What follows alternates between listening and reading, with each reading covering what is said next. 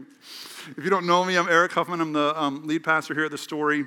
And I'm going to share a little bit of a message that's going to be about 30 minutes or so that's going to be aimed at addressing our anxiety issues. So this is a series, it's a 3-part series called Beautifully Broken, and we're kind of taking a deep dive in looking at some of the struggles that we have with toxic thinking. Last week we talked about depression. This week we're talking about anxiety, and next week we'll talk about shame. So a real pick-me-up to start the year. I'm just kidding. But it is something that we all struggle with, these kinds of toxic patterns of thought.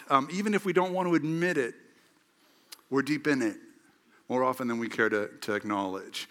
And so that's where we're going today. You've got study guides, and you can use those for the scriptures and questions that come up a little later.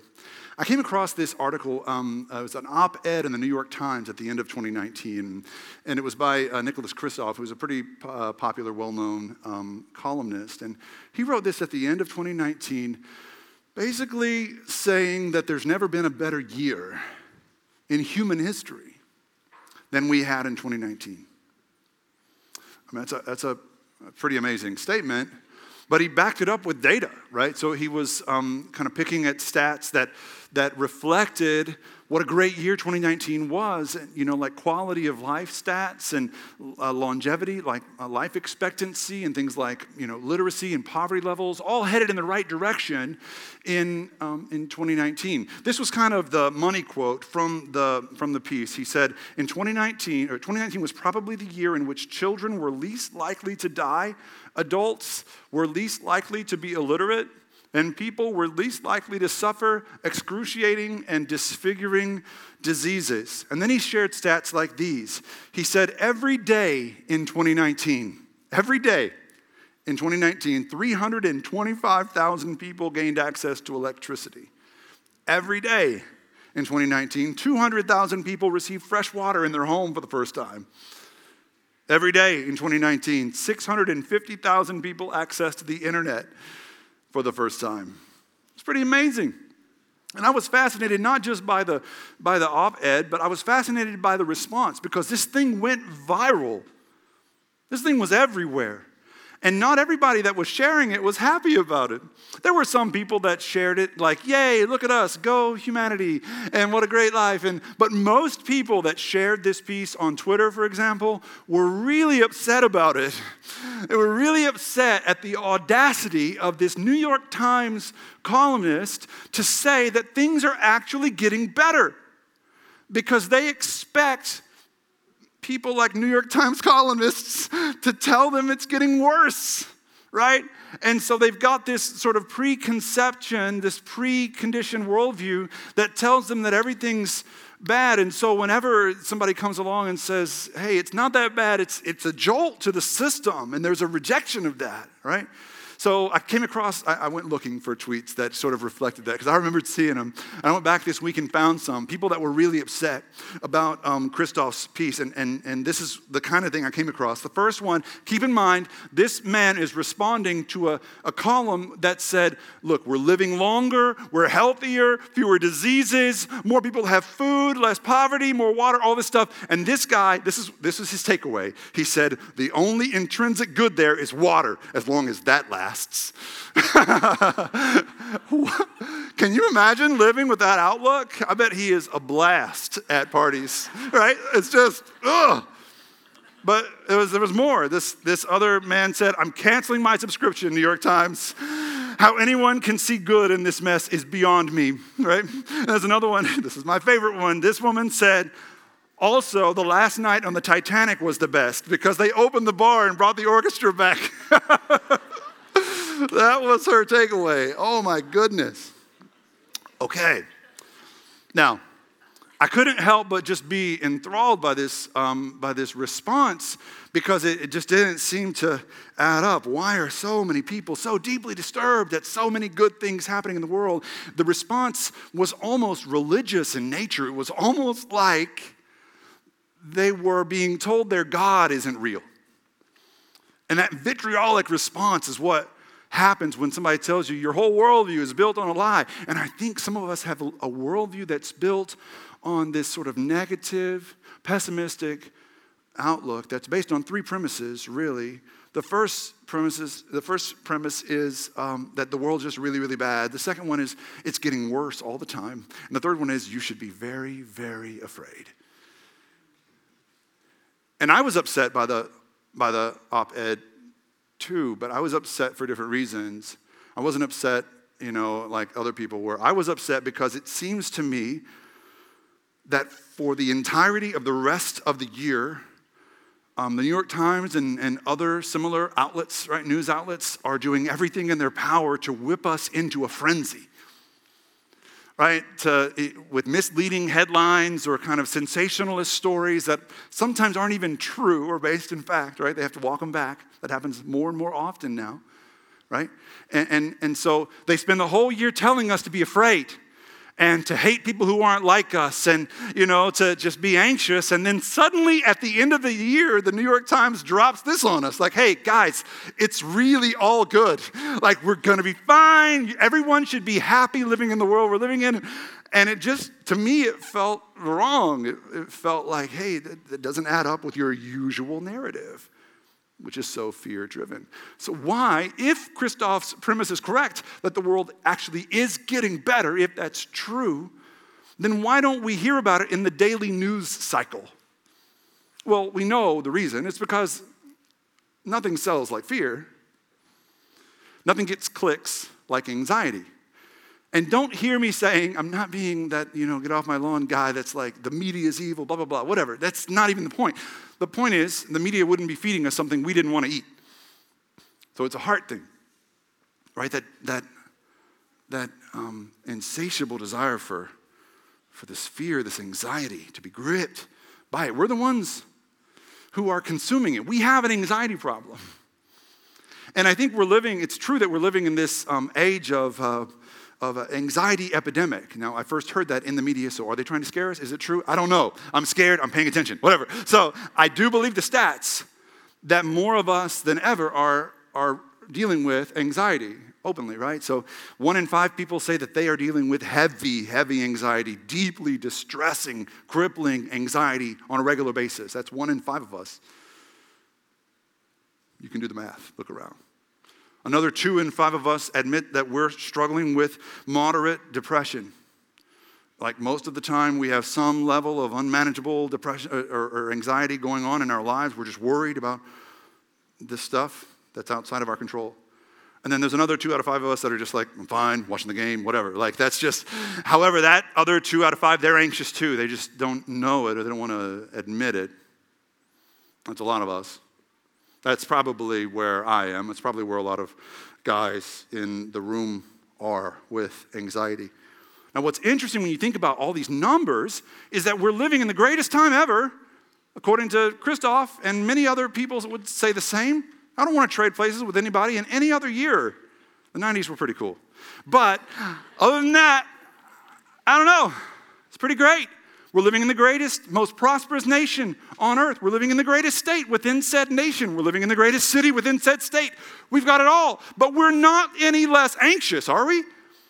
It's not like our anxiety's fixed. In fact, many studies suggest that we're more anxious in the West, in Western civilization, where there is more prosperity. And we often think about anxiety as though it's circumstantial. And if our circumstances improve, then so will our anxiety problem. And that never happens, does it? The more you get, the more you worry. That's been my experience, me personally. And look, this is harder for me to talk about than depression was last week. I told you I've suffered with depression for most of my adult life in some level, some form or fashion. And standing up here admitting to anxiety is, for some reason, harder. I don't know. There's some shame going on there with men and anxiety that we need to talk about. I'll get there in a second. But that's the case with me. The example I thought of was like for 3.5 years, our first 3.5 years in Houston, Gio and the kids and I, we lived in like townhome kind of apartment places with no yard. And we got 2 dogs, and we always were like pining for a yard. Oh, if we only had a yard. If we had a yard for these dogs, our lives would change. Everything would get better. We'd be less stressed. We could send them outside, blah, blah, blah. As of April, we have a yard. How do you think that's gone? You know. Now, all I can think about is how those blank dogs are messing up my yard. You know what I mean? Get off my yard. It's like, I just said I'm not that guy, and here I am. Get off my yard. All right, so that's the way it works. If you're stressed out and anxious with a little bit, you're going to be more stressed out and more anxious with a lot. So don't fall into the trap of thinking that your circumstances will determine your level of anxiety. That's not how it works at all. No, I don't go around telling people that I'm anxious. And most men don't even know that it's anxiety we're experiencing. And I'm going to overgeneralize. Y'all are going to have to forgive me, but we have to have a way of talking about this because men and women typically experience anxiety much differently. And men catch a lot of flack for not expressing our feelings. And it's not that we're holding back.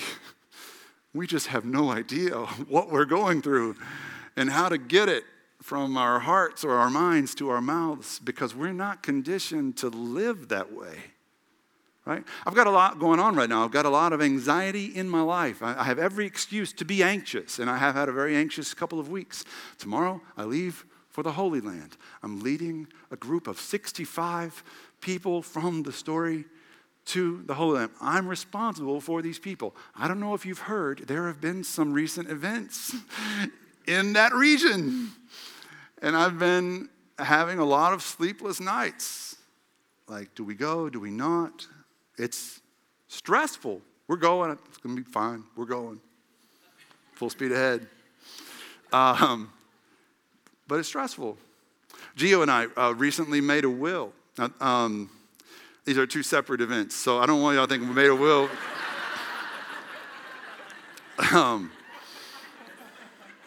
So there's 65 people here who are like, wait, what?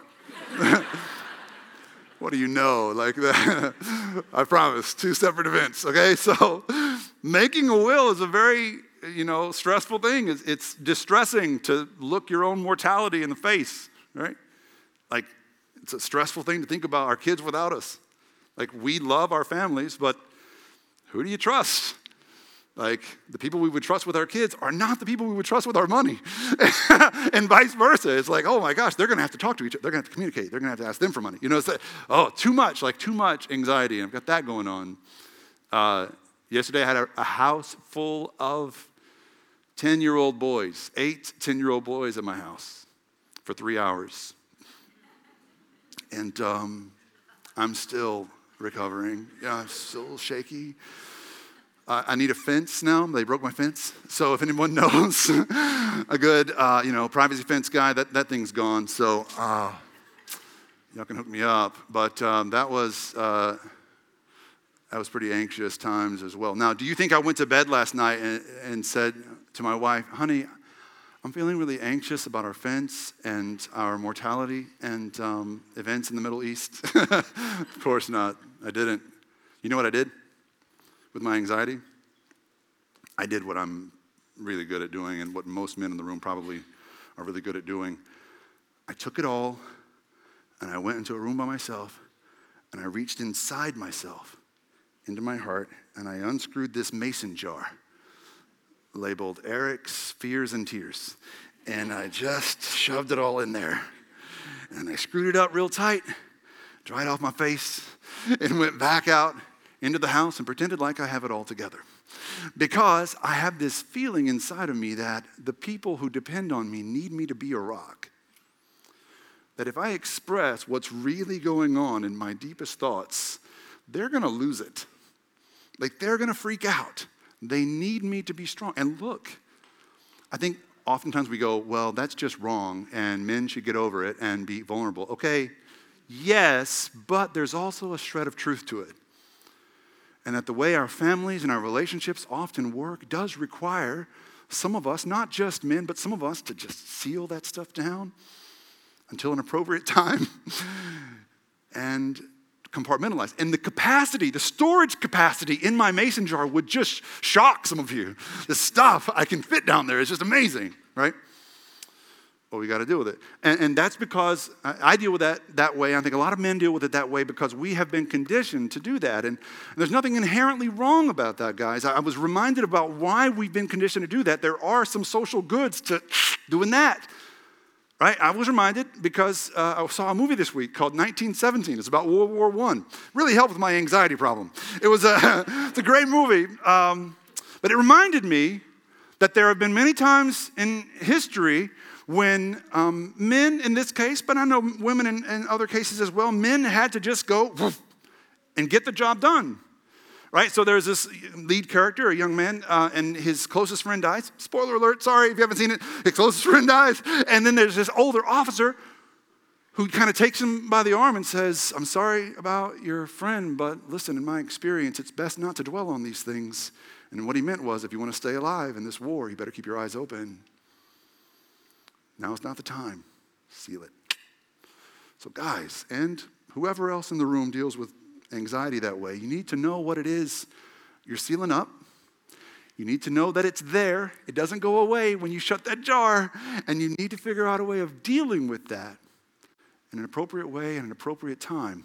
Otherwise, you'll ignore it, and then one day, the seal on that mason jar will bust, and you'll have all kinds of problems in your own heart and in your relationships, all right? So we need to talk about this. We need to talk about anxiety and what the Bible says about anxiety. Let's talk about a definition first of anxiety. There's no clean definition for anxiety like I came up with last week for depression, but there are sort of different ideas out there, and I just kind of generalized here. Generally speaking, anxiety is an existential warning sign that manifests itself as a sense of distress we feel in our bodies that tells us something is wrong or off.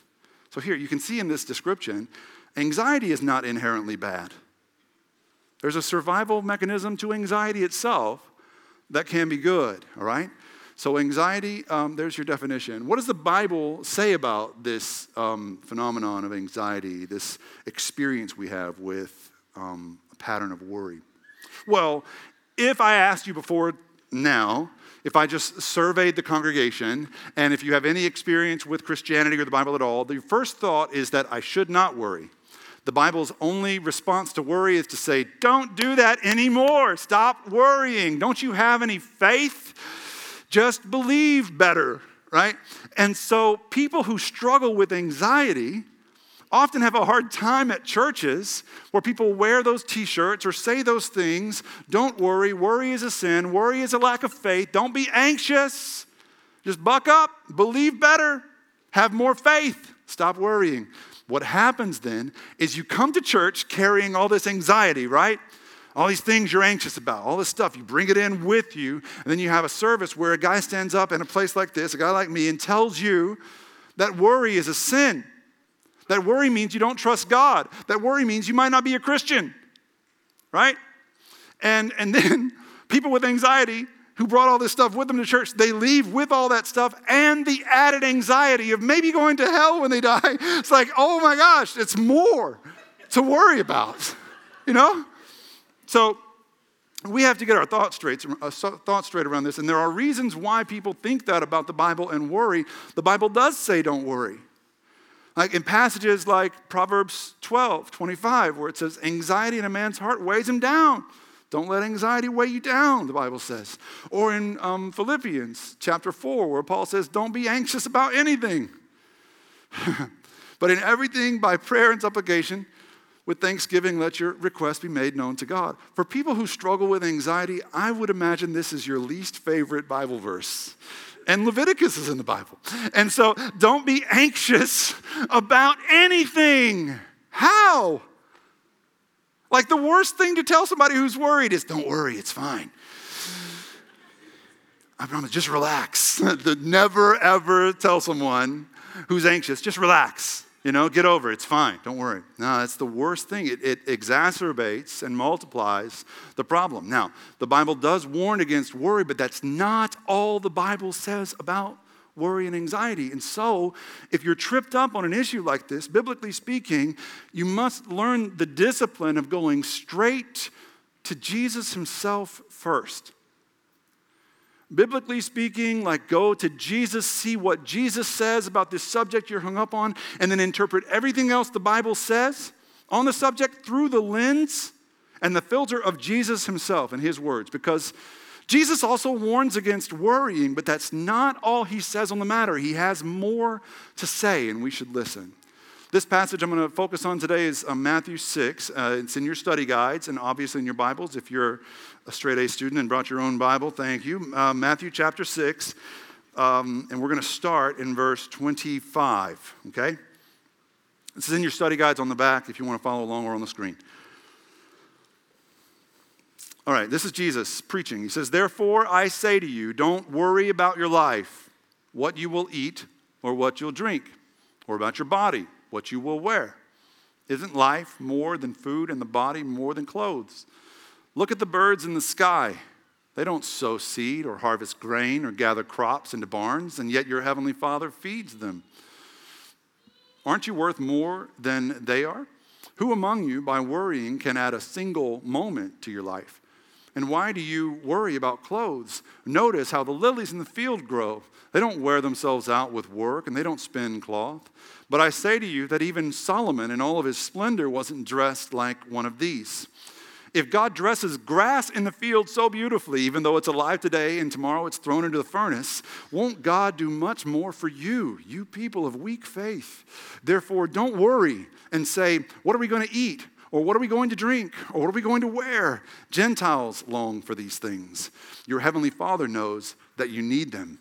Instead, desire first and foremost God's kingdom and God's righteousness, and all these things will be given to you as well. Therefore, stop worrying about tomorrow, because tomorrow will worry about itself. Each day has enough trouble of its own." Okay, there's a couple things going on in this passage I want us to unpack before we're done. The first thing is, Jesus does say don't worry, right? It's right there. He says it. Don't worry. But that's not all he says. Thankfully, he unpacks it a little further, and if you listen closely, you'll hear it. The specific prescriptions Jesus gives, the warnings he gives about worrying, they all have to do with the future tense. I think that's interesting. Don't worry about what you will eat. Don't worry about what you will wear. Don't worry about tomorrow.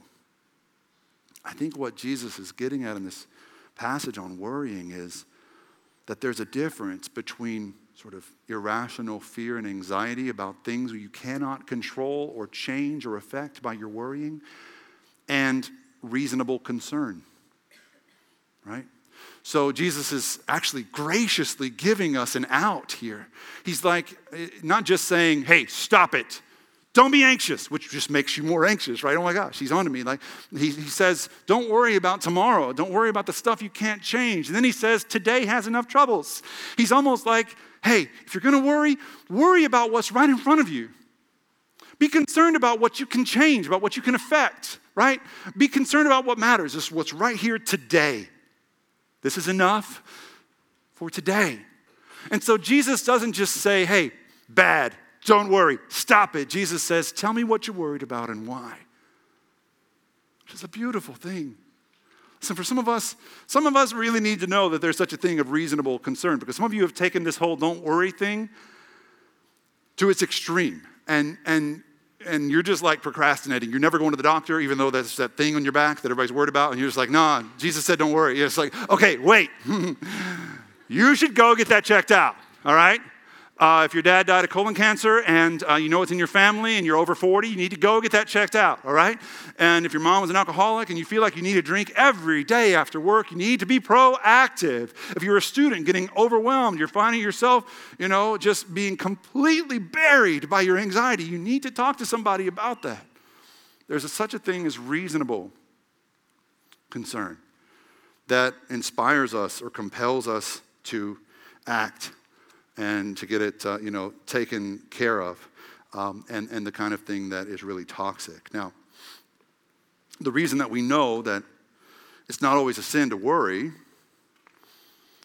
if you struggle with anxiety, you need to know that it's not a sin necessarily to be anxious, is because Jesus was perfect and anxious.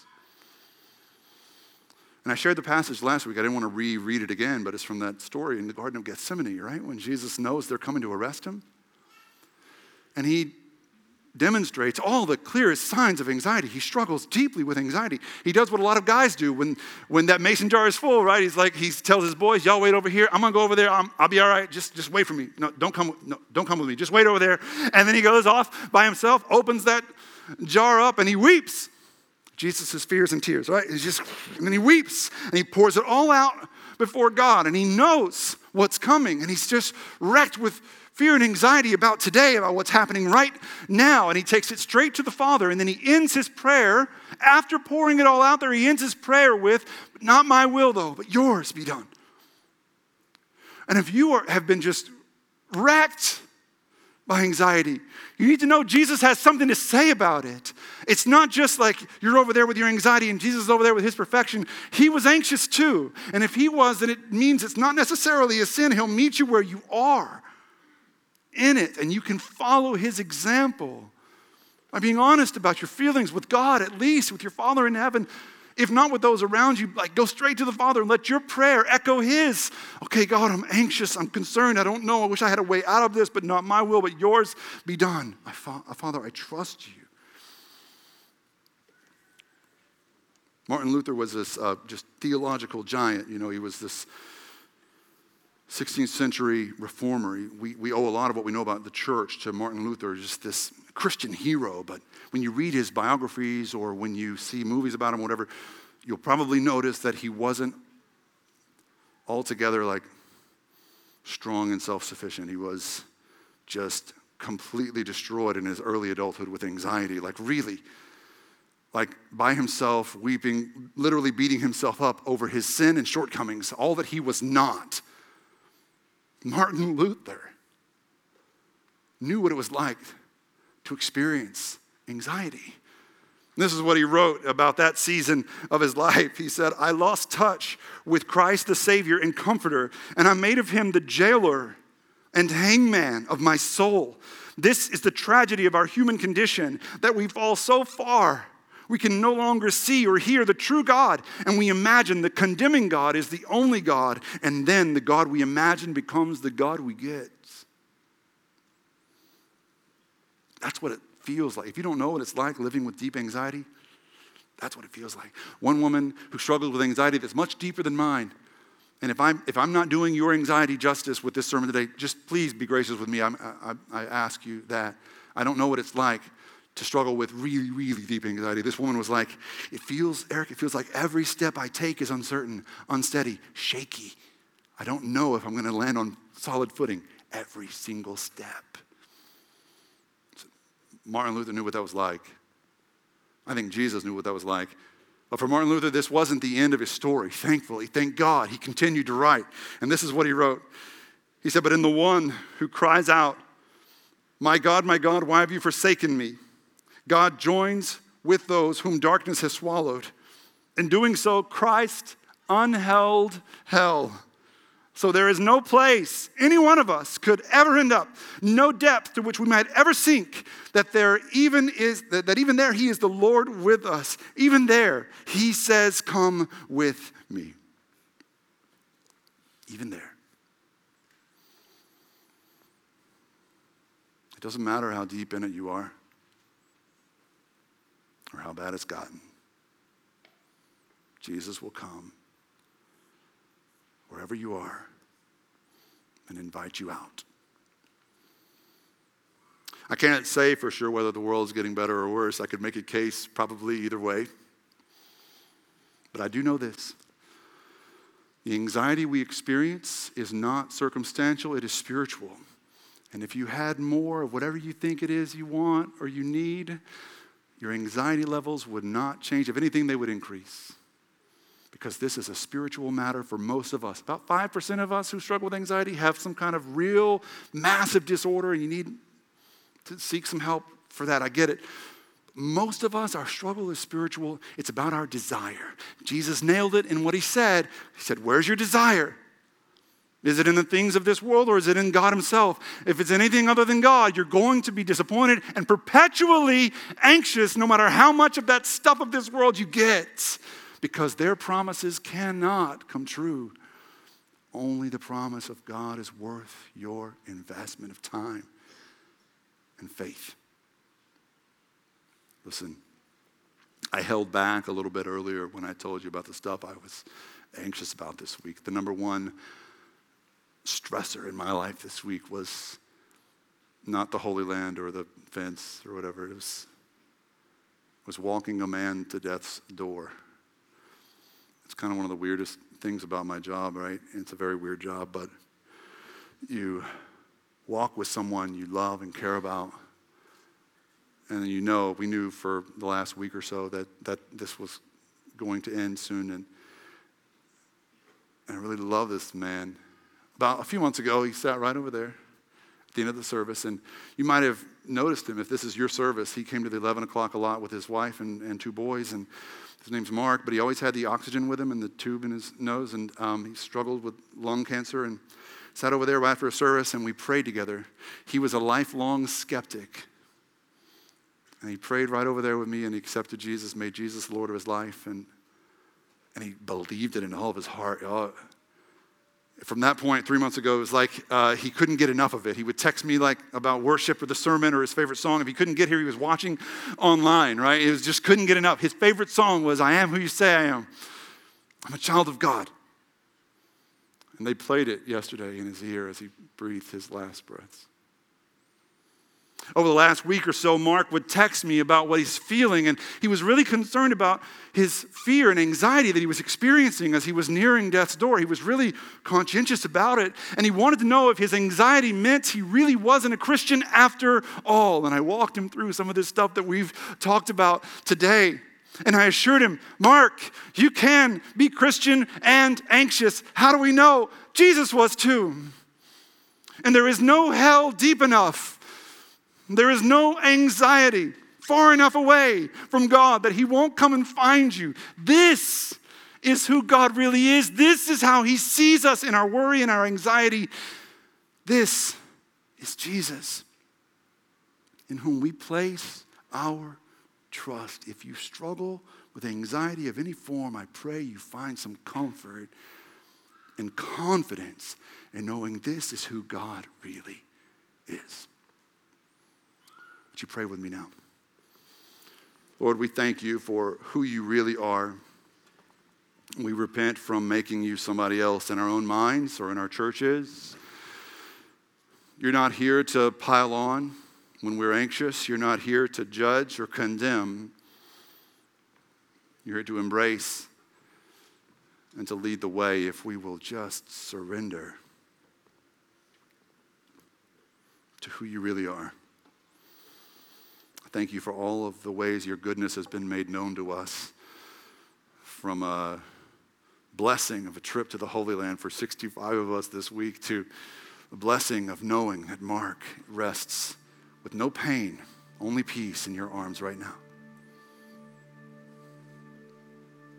To the blessing of baptizing a young one today, all your goodness, Lord.